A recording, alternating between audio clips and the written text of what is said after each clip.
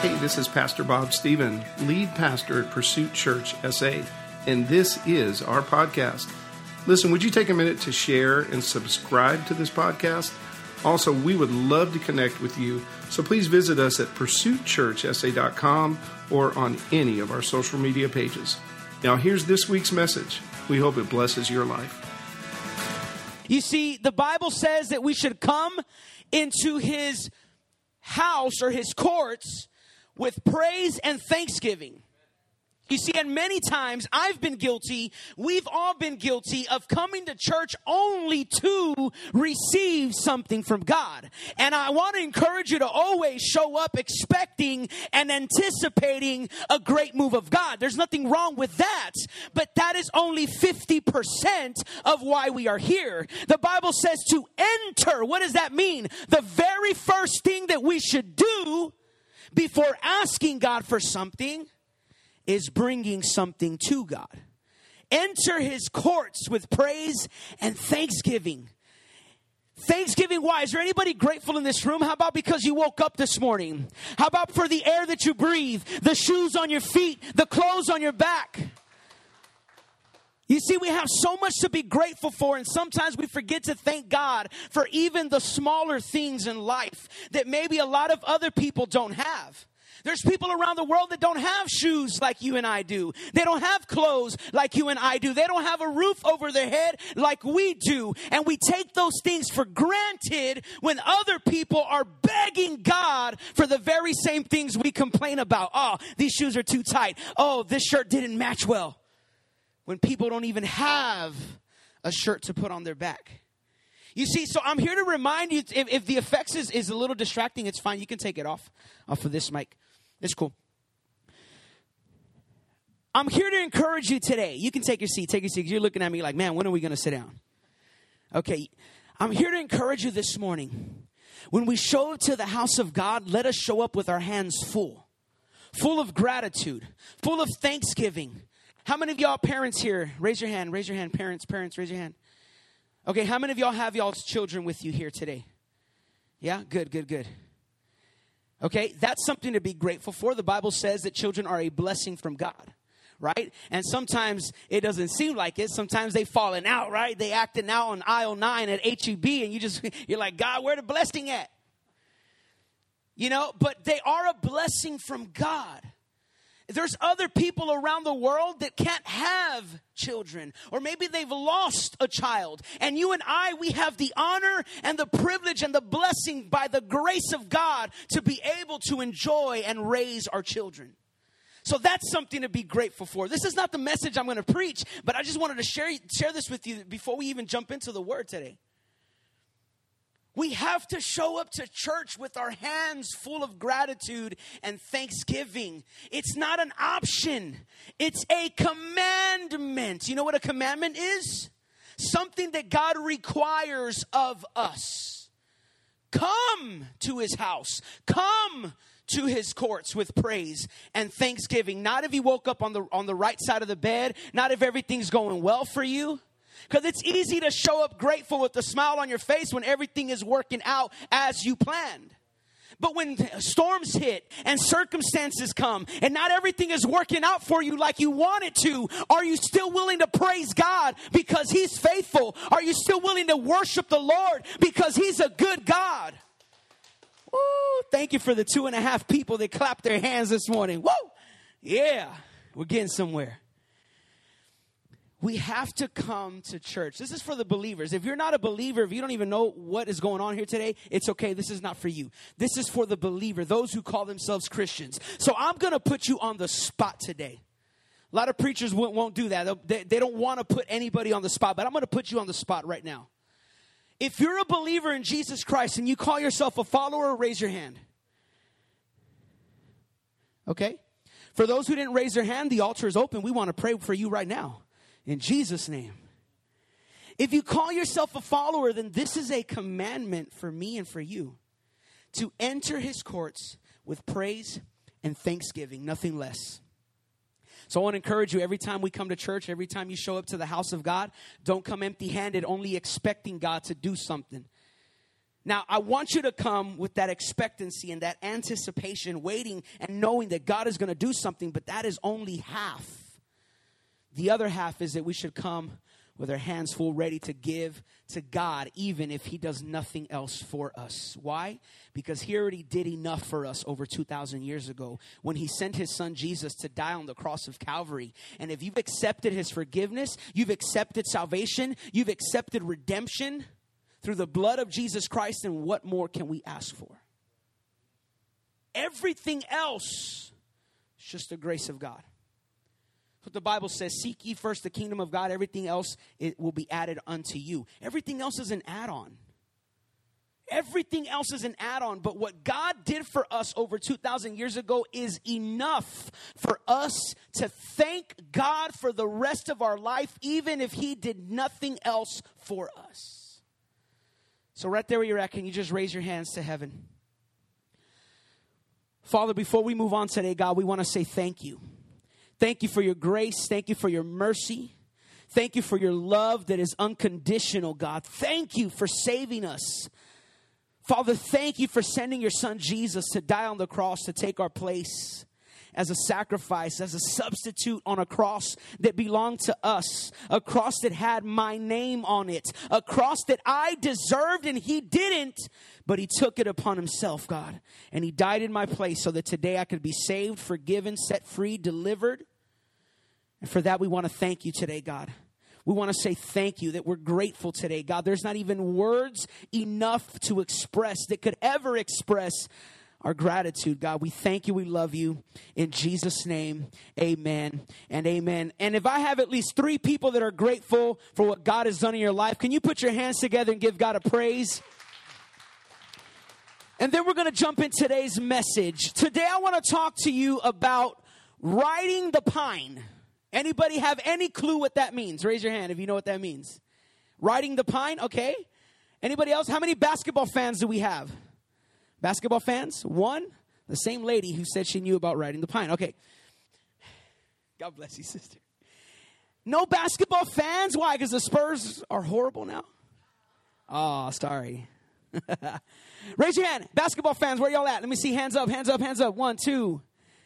Everybody else, what do y'all like? Cricket? Jesus Christ. Golf? Ugh. I hate watching golf, but I went one day and it's pretty cool. But I hate watching it. I can't stand it. It's like people, I love watching baseball, but people say it's boring to watch. But I grew up playing baseball, so it's interesting to me. Football fans. Anybody football fans? Okay, all right. Maybe more football fans here. Any sports fans? Any sport? Marbles, any sport. That one, and they brush the ice and that little thing. I don't know what it's called. Any sports at all, please. Somebody raise your hand if you like sports. All right. Good. Okay.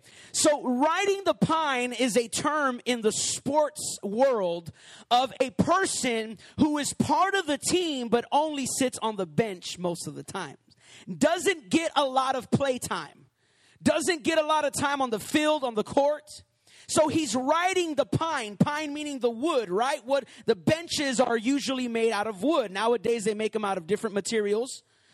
But this term comes from a person who's simply riding the pine, sitting on the bench. Now that team might even make it to win a championship, and they didn't play 2 minutes all year long. But guess what? They get a ring just like everybody else on the team. They get to reap the benefits of their team members. They get to reap the benefits, which is the championship ring. Some get bonuses, different things like that. Some get, endorsements, commercial deals, shoes, different deals like that. And they get to reap and enjoy the benefits of being on the championship team, but they did nothing all year round. You know what that reminds me of many times? The church. Because on the court, how many people play at the same time of one team? 5 people, right, in basketball. But there's not only 5 team members, right? How many are there? Anybody know? I think in football, what is it, 52? 51 or 52 people? 11 on the field, right, 11? Am I right? Y'all don't watch sports? I don't have cable, so I'm trying to remember from back in the day. 11 on the field, but there's 52, I believe, players total. But not all of them play at the same time. Some play defense, some play offense, some are backup quarterbacks or backup team members. They play if somebody gets hurt. So the church is a lot like that. Let's say there's about 40, 45 people. I'm pretty bad I'm actually pretty good at math, but I'm bad at guessing. So what is there, like 40, 45 people here? Out of 45 people, there's probably a handful of people that are actually serving and doing something. Everybody else is what? Say with me. Riding. I love being the guest speaker because I get to leave after this. Y'all don't have to see me next week. Poor Pastor Bob and Karen, right?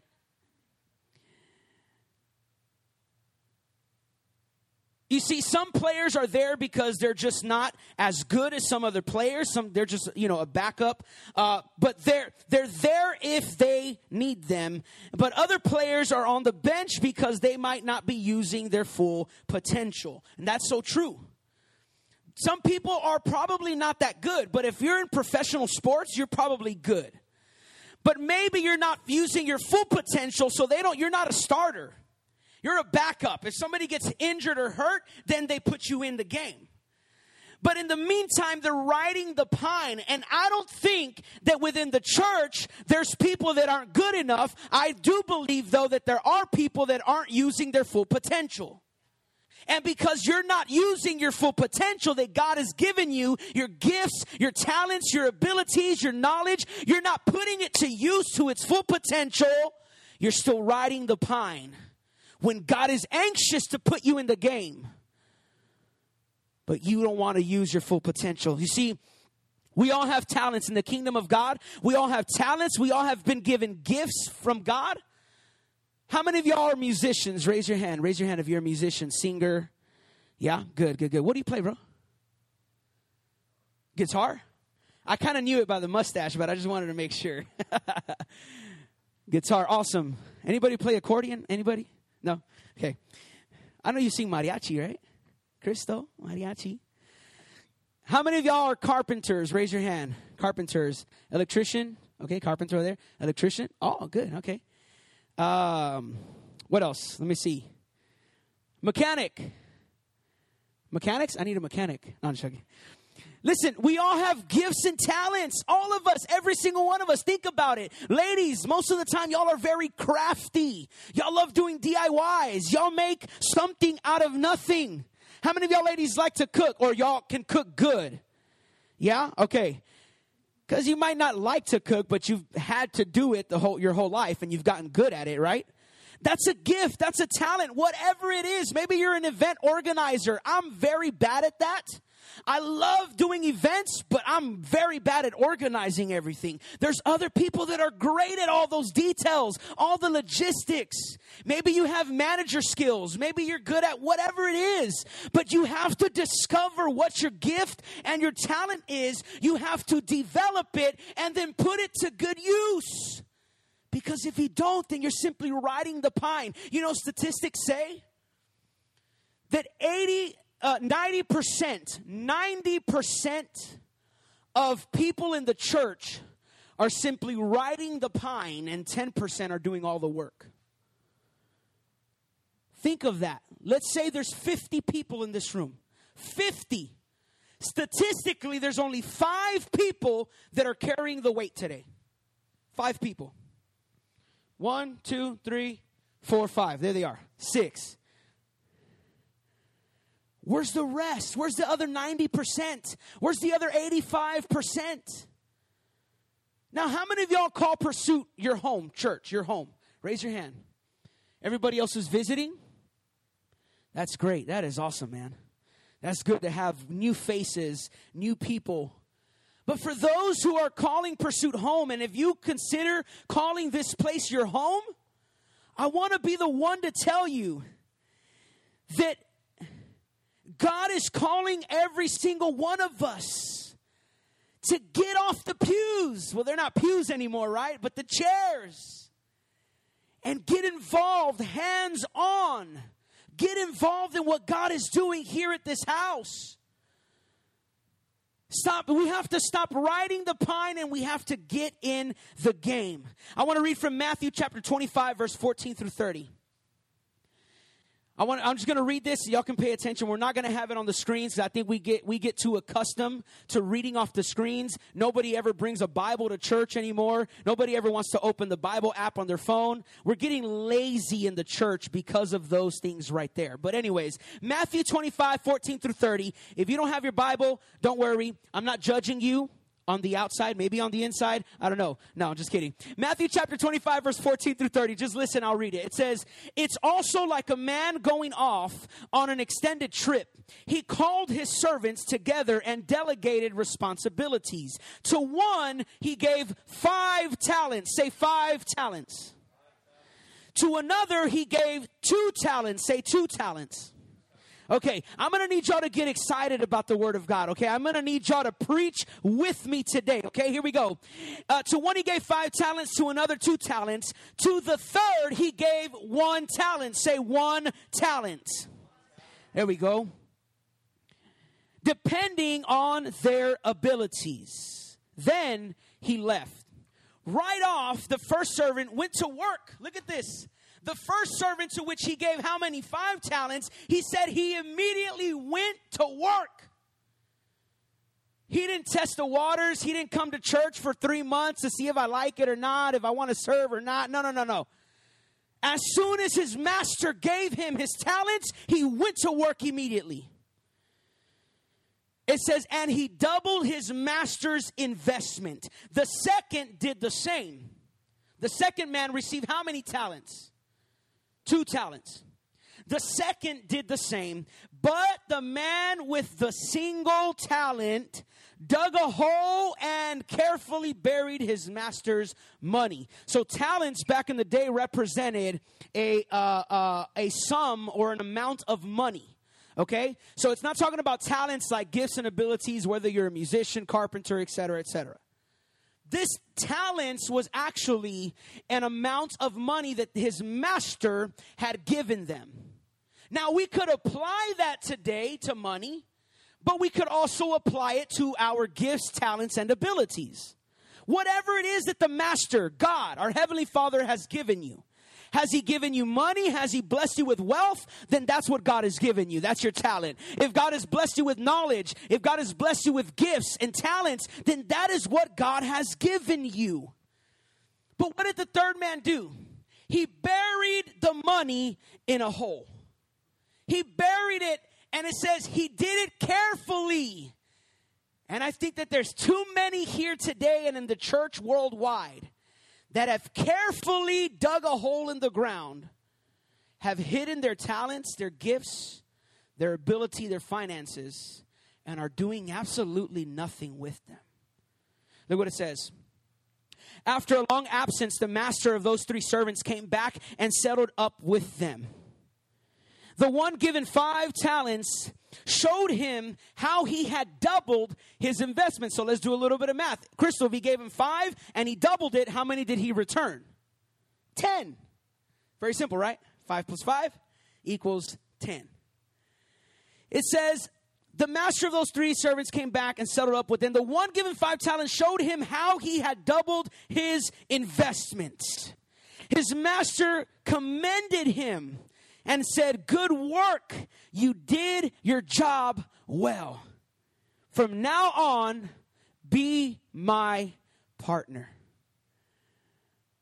But isn't it sad that within the church, many of us don't want to partner with our master? We don't want to partner with our God by using our talents and doubling up what he has blessed us with.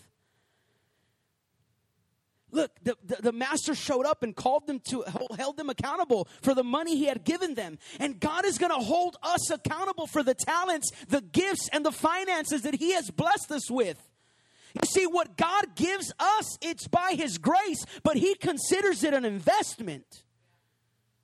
God doesn't throw anything away just in the trash for no reason. What he has given you, it's a gift to us, but for him, it's an investment, and he's expecting a return.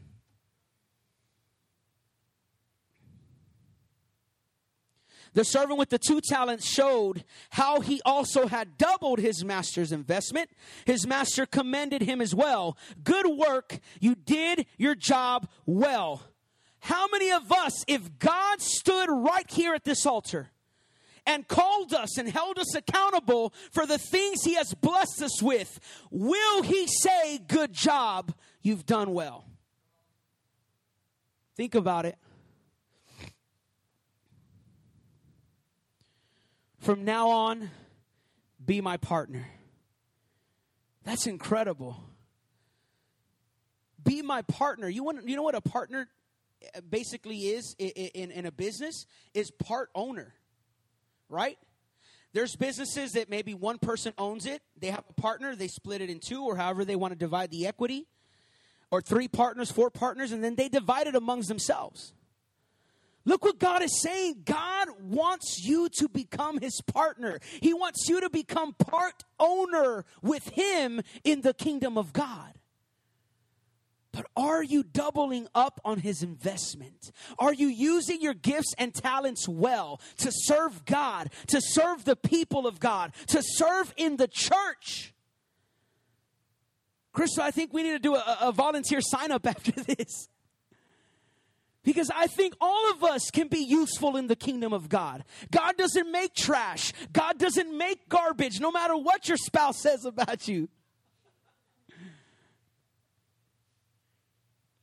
I like to have fun in the house of God, man. The joy of the Lord is my strength. That's what the Bible says. So if you want to laugh with me today, it's okay. Are you using your gift, your talents, and your wealth to advance the kingdom of God? To double up on his investment. Listen, the servant given 1 talent said, Master, I know you have high standards and you hate careless ways. And that may be true. Because as leaders and as pastors, we have to hold high standards. Because if not, then who's going to do it?